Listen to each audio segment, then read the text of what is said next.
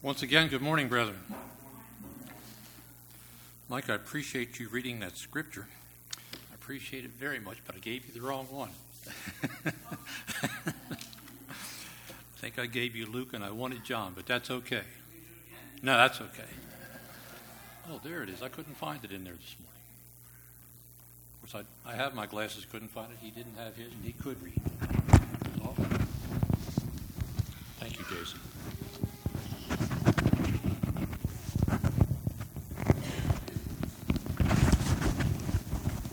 I think we're ready to go now. Sorry for that.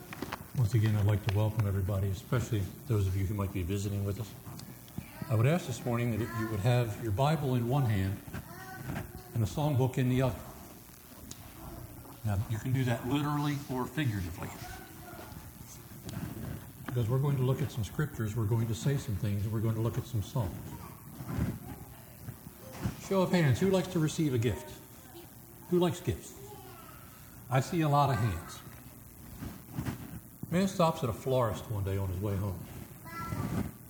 He goes in and he picks up some flowers for his wife. I want you to keep in mind, for you, for me, throughout this lesson. He enters the front door and says, "Hi, honey, I'm home. Here, these are for you." Her response, "You did? For me? Why, thank you, sweetie." She gives him a big hug and a kiss. Now, in some cases, the response might be, "You did? What have you done?" The flowers aren't going to fix this. But for today, let's just stick with, "Why, thank you, sweetie," and a hug and a kiss. A little while later, her birthday rolls around. They come every year, but we only count them every 3 or 4 years. So he takes her out to dinner, and he presents her with a nice gift and says, "Happy birthday, sweetheart. This is for you." And she responds, "For me? Why, thank you, darling," and gives him another big hug and a kiss. He might even be in good standing for a few days now. Things might go real well, and that, of course, is depending upon the gift. We all love receiving gifts. Sometimes the gift is more precious because it is a gift of giving of yourself. I'm not supposed to talk on the pulpit about my family and my wife and my grandkids, but sometimes you just can't help it. I love my grandsons like nobody in this world, and they love Papa. Thank you. They love Papa better than anybody else in this world. Now, I'm a little biased to that statement, but I'm sure you understand. Mary, on the other hand, operating under the alias of Mimi in our house, is always buying, bringing, making, or doing something for or with our grandsons, and it's a wonderful thing to watch. The boys are well aware of this gift, this phenomenon that happens every time Mimi shows up. There's a present of some kind or something special going on. They often say, "Mimi, what did you get for me?" Or she will say, "I got this for you." Yes, we all love gifts. Some people love to get them. Some people love to give them. After all, isn't giving to someone an expression of our love or our affection from the giver to the receiver? But let us not forget, brethren, it's more blessed to give than to receive. Now, it's not as much fun, but it's more blessed to give. My personal belief is that praying for someone is the greatest gift you can give to an individual. Why might I think that? Because for one, if you can, and you are praying to the God of heaven, to our Father, it's an indication that your relationship with Him is intact, in good standing, where it should be. Because when it's not, we often find ourselves not praying as much because our relationship with Him is separated due to something we've done, because He would never separate Himself from us. Secondly, what could possibly be of greater benefit to someone who is in need, who is discouraged, who is hurting, ill, injured, depressed, whatever state you would call, than for having somebody of God's family in prayer for you. I know in my times of desperation or need, nothing comforts me more. Sure, I like to receive a gift the same as anybody else. But knowing that somebody who has a relationship with the Father is going to him on my behalf, what a wonderful, wonderful gift that person gives to me. We pray to God for all of our needs, for all of our desires, for all the things we want. In Matthew, the 6th chapter, we read, in verse 31, therefore take no thought saying, what shall we eat, or what shall we drink, or wherewithal shall we be clothed? For after all these things do the Gentiles seek. For your heavenly Father knows that you have need of all these things. But seek ye first the kingdom of God and his righteousness, and all these things will be added unto you. Take therefore no thought for the morrow shall take thought for the things of itself. Sufficient unto the day is the evil thereof. He knows the things that we need. He provides the things that we need. He gives us these things on a daily basis. And this is talking about the physical things, like we get physical presents. But he also provides gifts for us far, far beyond that measure. In God and Christ, we have many, many gifts and blessings. Who does not know what John 3:16 says? Members of the church, our denominational friends, particularly the Baptists, I know that they say a lot. For God so loved the world that he gave his only begotten Son, that whosoever believes on him shall have eternal life. We all know that verse. He gave us the gift. He so loved the world, us, the worldly people, that he gave his only Son. His only Son. And those of you with children, especially if you have an only child, know how great that love is and how much that loss is when you lose one. Our neighbor across the street lost their only daughter about 8 years ago. She died behind the wheel of a car having a heart attack. She was our oldest daughter's friend that they grew up together. 24 years old. They lost their only daughter. They have a small area in the back of their yard on their patio, a praying area where they pray because they grieve that loss. But he says that God so loved the world that he gave his only begotten Son, with the stipulation that whosoever believeth on him shall have everlasting life. God loved us. But God, being rich in mercy, because of his great love with which he loved us, Ephesians, the 2nd chapter, verses 4 and 5, God's love caused him to act toward us with mercy. Love is an attribute of God's nature, and it is why he relates to us with mercy. In the same way as God's nature is also truth, therefore he is faithful unto us because he said he would, and he's a truthful God. The Bible says God is love, 1 John 4:8. God's love is not just an abstract principle. It is observable in the human course of events by his intervention in our history to seek and to save that which is lost. We can look back in our lives. We can see, those that are members of the church can see that we were lost and we've been saved because of his love, because of his mercy, because of his gift of his Son. We have eternal life. He owed us nothing. He's our creator. He has given us, and he is our all. He gave us nothing. He owed us nothing. But he gave us everything.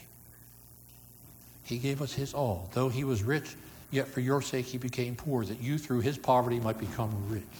2 Corinthians 8th chapter, verse 9. He's become our example. He's become our Savior. And he says, and to be kind to one another, tender-hearted, forgiving each other, just as God in Christ has also forgiven you. Therefore be imitators of God as beloved children and walk in love, just as Christ loved you and gave himself up for us. Ephesians, the 4th chapter, 32, and through chapter 5, verse 2. He loves us very much, and quite simply put, he desires what is absolutely best for each one of us. Turn to John, the 14th chapter, not Luke. John, the 14th chapter. He puts stipulations on us. His love is free. He gives it to us without reservation. But he does give it to us with stipulation. And in John the 14th chapter, beginning in verse 15, if is a stipulator, if you love me, keep my commandments. And I will pray the Father, and he shall give you another comforter, that he may abide with you forever. What a strong statement that is. I will pray the Father. Who's speaking here? It's Jesus. I will pray to the Father. And the same as if you were to pray for another, or another were to pray for you, you realize the value in that and the comfort it brings. But to have Jesus, the Son of God, say, I will pray the Father on your behalf is so strong. And then he's going to give us another gift within that same sentence. And he shall give you another comforter, that he may abide with you forever. And who is that comforter? It's the Holy Spirit. Even the Spirit of truth, verse 17, whom the world cannot receive because it seeth him not, neither knoweth him, but you know him, for he dwelleth with you and shall be in you. He's given us the gift of the Holy Spirit. He gives us the gift of prayer through his Son, Jesus the Christ. And gives us that Spirit. And gives us that Spirit. And gives us that Spirit. And I say that because he continually dwells in you and abides in you. He says, if you keep my commandments, and I will pray. Jesus prayed for us, and he will give you. In Acts 2:38, he tells us how we receive that gift. Repent and be baptized for the remission of your sins, and you shall receive the gift of the Holy Spirit. It's conditional also. It has a stipulation. Repent and be baptized. There are stipulations to your baptism to put you into salvation. You hear the word, you repent, you confess his name. But when you are baptized, you're forgiven of your sins and you receive that gift, the first gift of salvation, coinciding with the gift of the Holy Spirit who dwells in us every day. And every one of you who have been baptized has that Spirit dwelling in you. And I appeal to you to listen to that Spirit. Let it guide you. Pray to the Father for that Spirit to work within you, that you might do his will. Then notice the exchange of love in verse 21. He that hath my commandments, stipulation, he that has them, and keepeth them, stipulation 2. First you have to have it, then you have to keep it. He it is that loveth me. And he that loveth me shall be loved of my Father, and I will love him, and will manifest myself to him. We see how these circles of the relationship work within. Like a family, like citizenship, as we talked about this morning in our class. They all intertwine and revolve within. There's an intersection of your relationship with God and your brethren. And we pray for one another. We pray to God. We pray with and for each other. And then look at verse 24. It's repeated. Judas had asked him, how would it be manifested? Now, we all know who Judas is. There's always something underlying. How would this be manifested? In verse 23, he said, if a man love me, he will keep my words. Repeat of the earlier verse. And my Father will love him, and we, now it's the Father and the Son, and we will come unto him and make our abode with him. The love of God is exemplified through these writings in 1 John 4 through 9. 9 through 11, where it states, in this the love of God was made manifest among us. And there's that word manifest again. What is a manifest? In transportation, in trucks, and in taxi cabs, in other areas, you have a manifest. If you're in a truck, the driver has a manifest. What is on board? What's behind him? It's a list of the items. Sometimes it's the dangers that they present. Sometimes it's the goodness of medication. Sometimes it's bombs to help protect you. You have a whole different array of items that are carried behind that driver.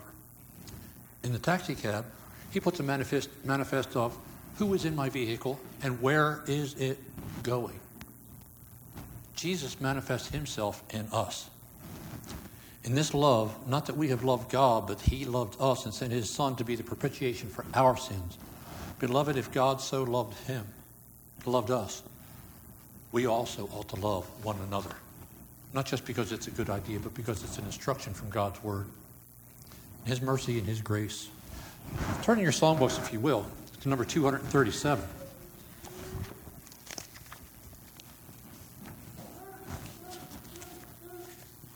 Who was his grace given to?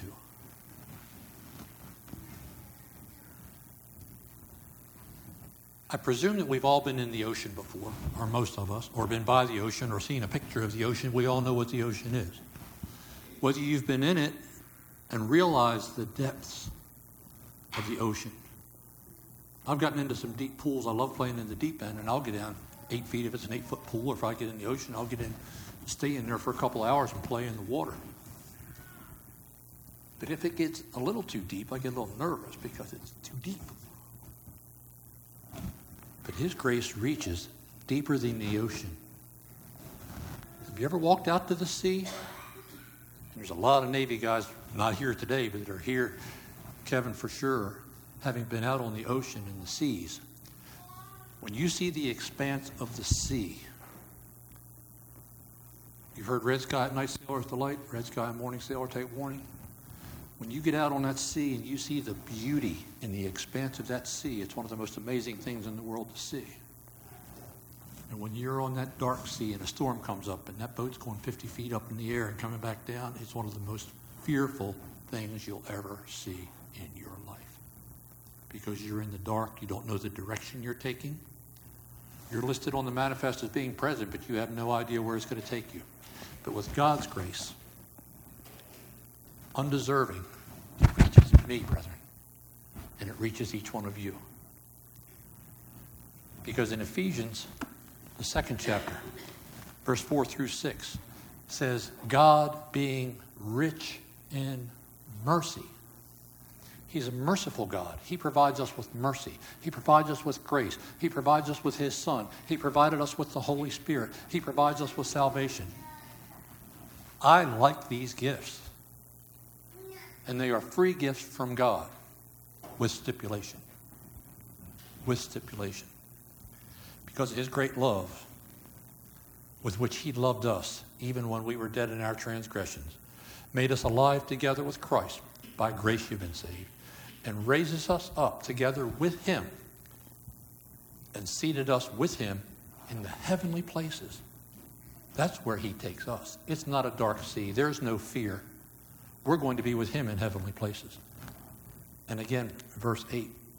For by grace you have been saved through faith. The stipulation is through your faith you're being saved. Not that of yourselves, it's the gift of God. Not as a result of works. There's nothing we can do except through him. That no one should boast, for we are his workmanship. Created in Christ Jesus for good works, which God prepared beforehand. From the beginning, it has been so. Some of the songs that we sing, and now it's time for the songbook part. Turn to number 270. This reiterates what I talked about just a few minutes ago at the beginning.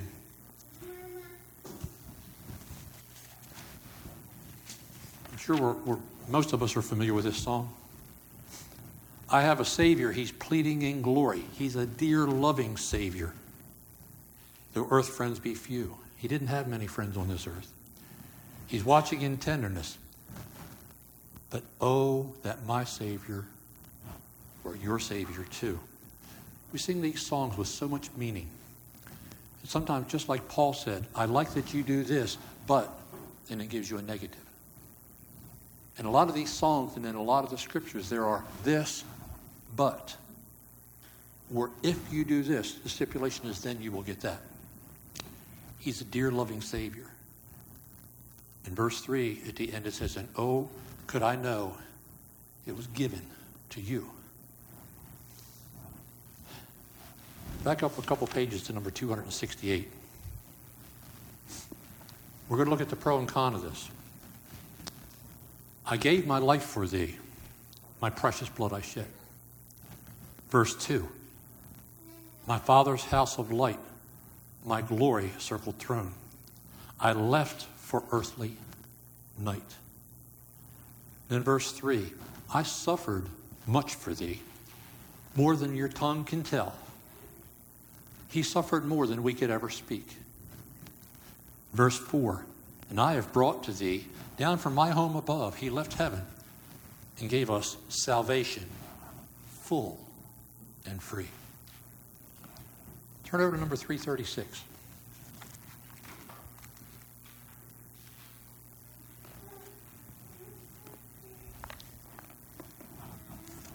Here's a good for me. Is it for me, dear Savior, thy glory and thy rest? For me, so weak and sinful. Verse 2, is it for me, thy welcome? Thy gracious enter in, speaking of his grace. For me, thy come ye blessed. For me, so full of sin. Verse 3, O Savior, precious Savior. And precious denotes a lot. My heart is at thy feet. I bless thee. And I love thee. And thee I long to meet. In verse 4, I'll be with thee forever. We know that the things of this world are temporary. They're for a fleeting moment. He'll be with us forever and forever and forever. And that is a long, long time. Our invitation song is number 584. Turn there for just a second. I tried to be brief. We're running out of time too quickly.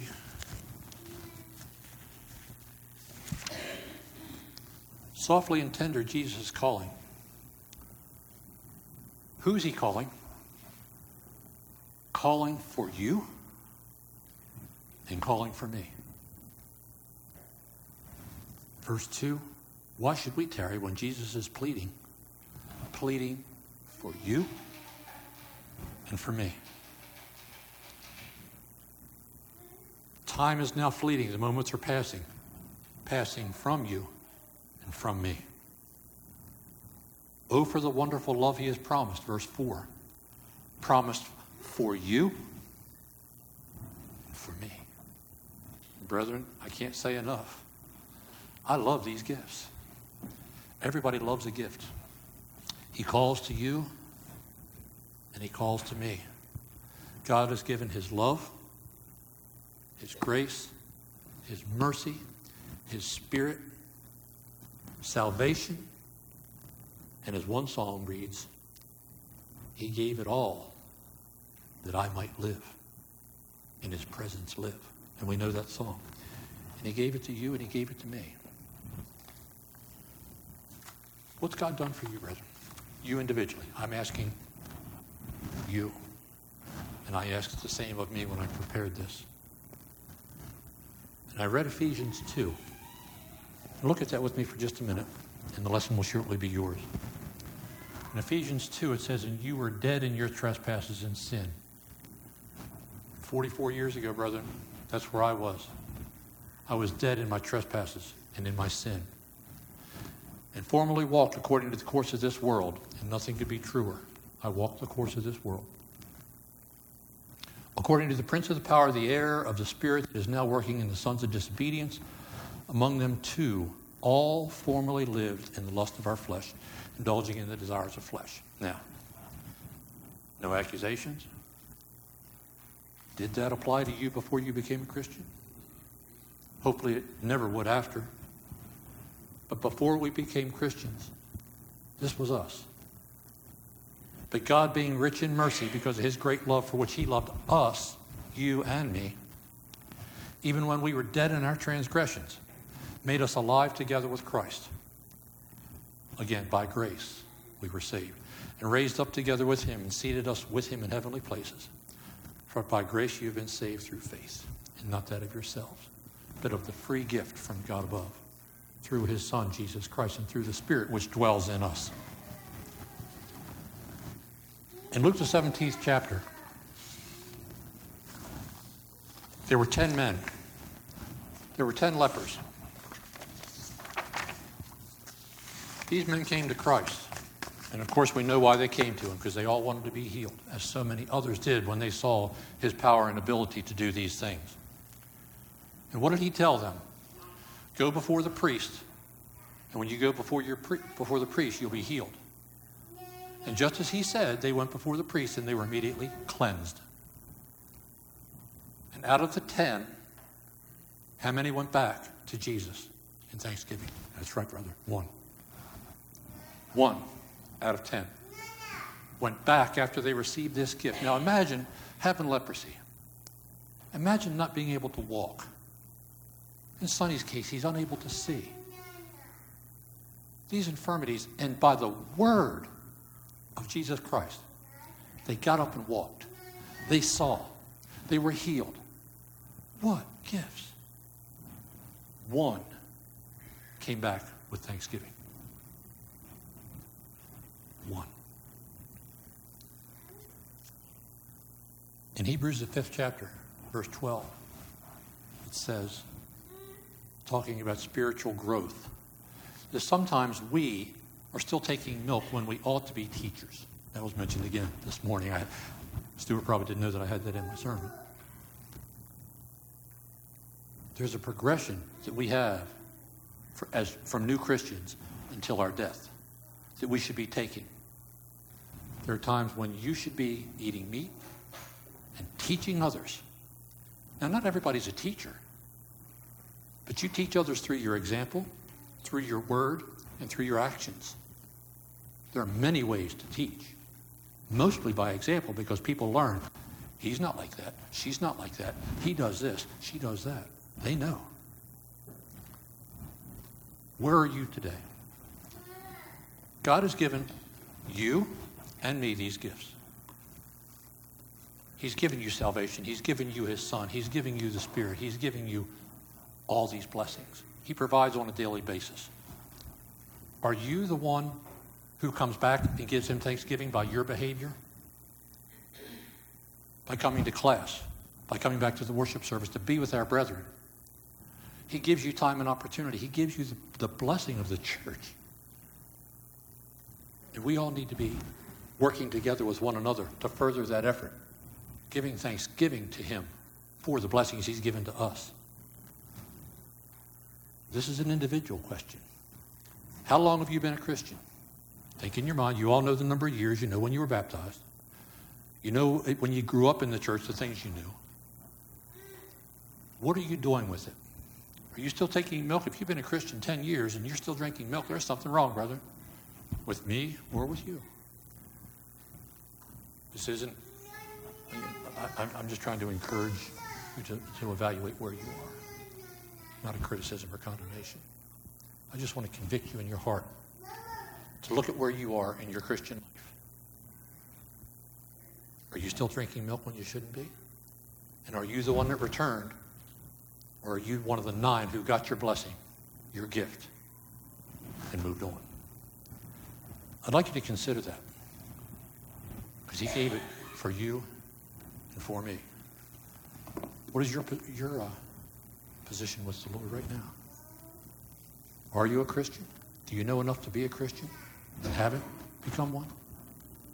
Or have you become one and been complacent in your Christian life and need to turn that around? Consider these things, brethren, and respond as according to your need together while we stand and sing.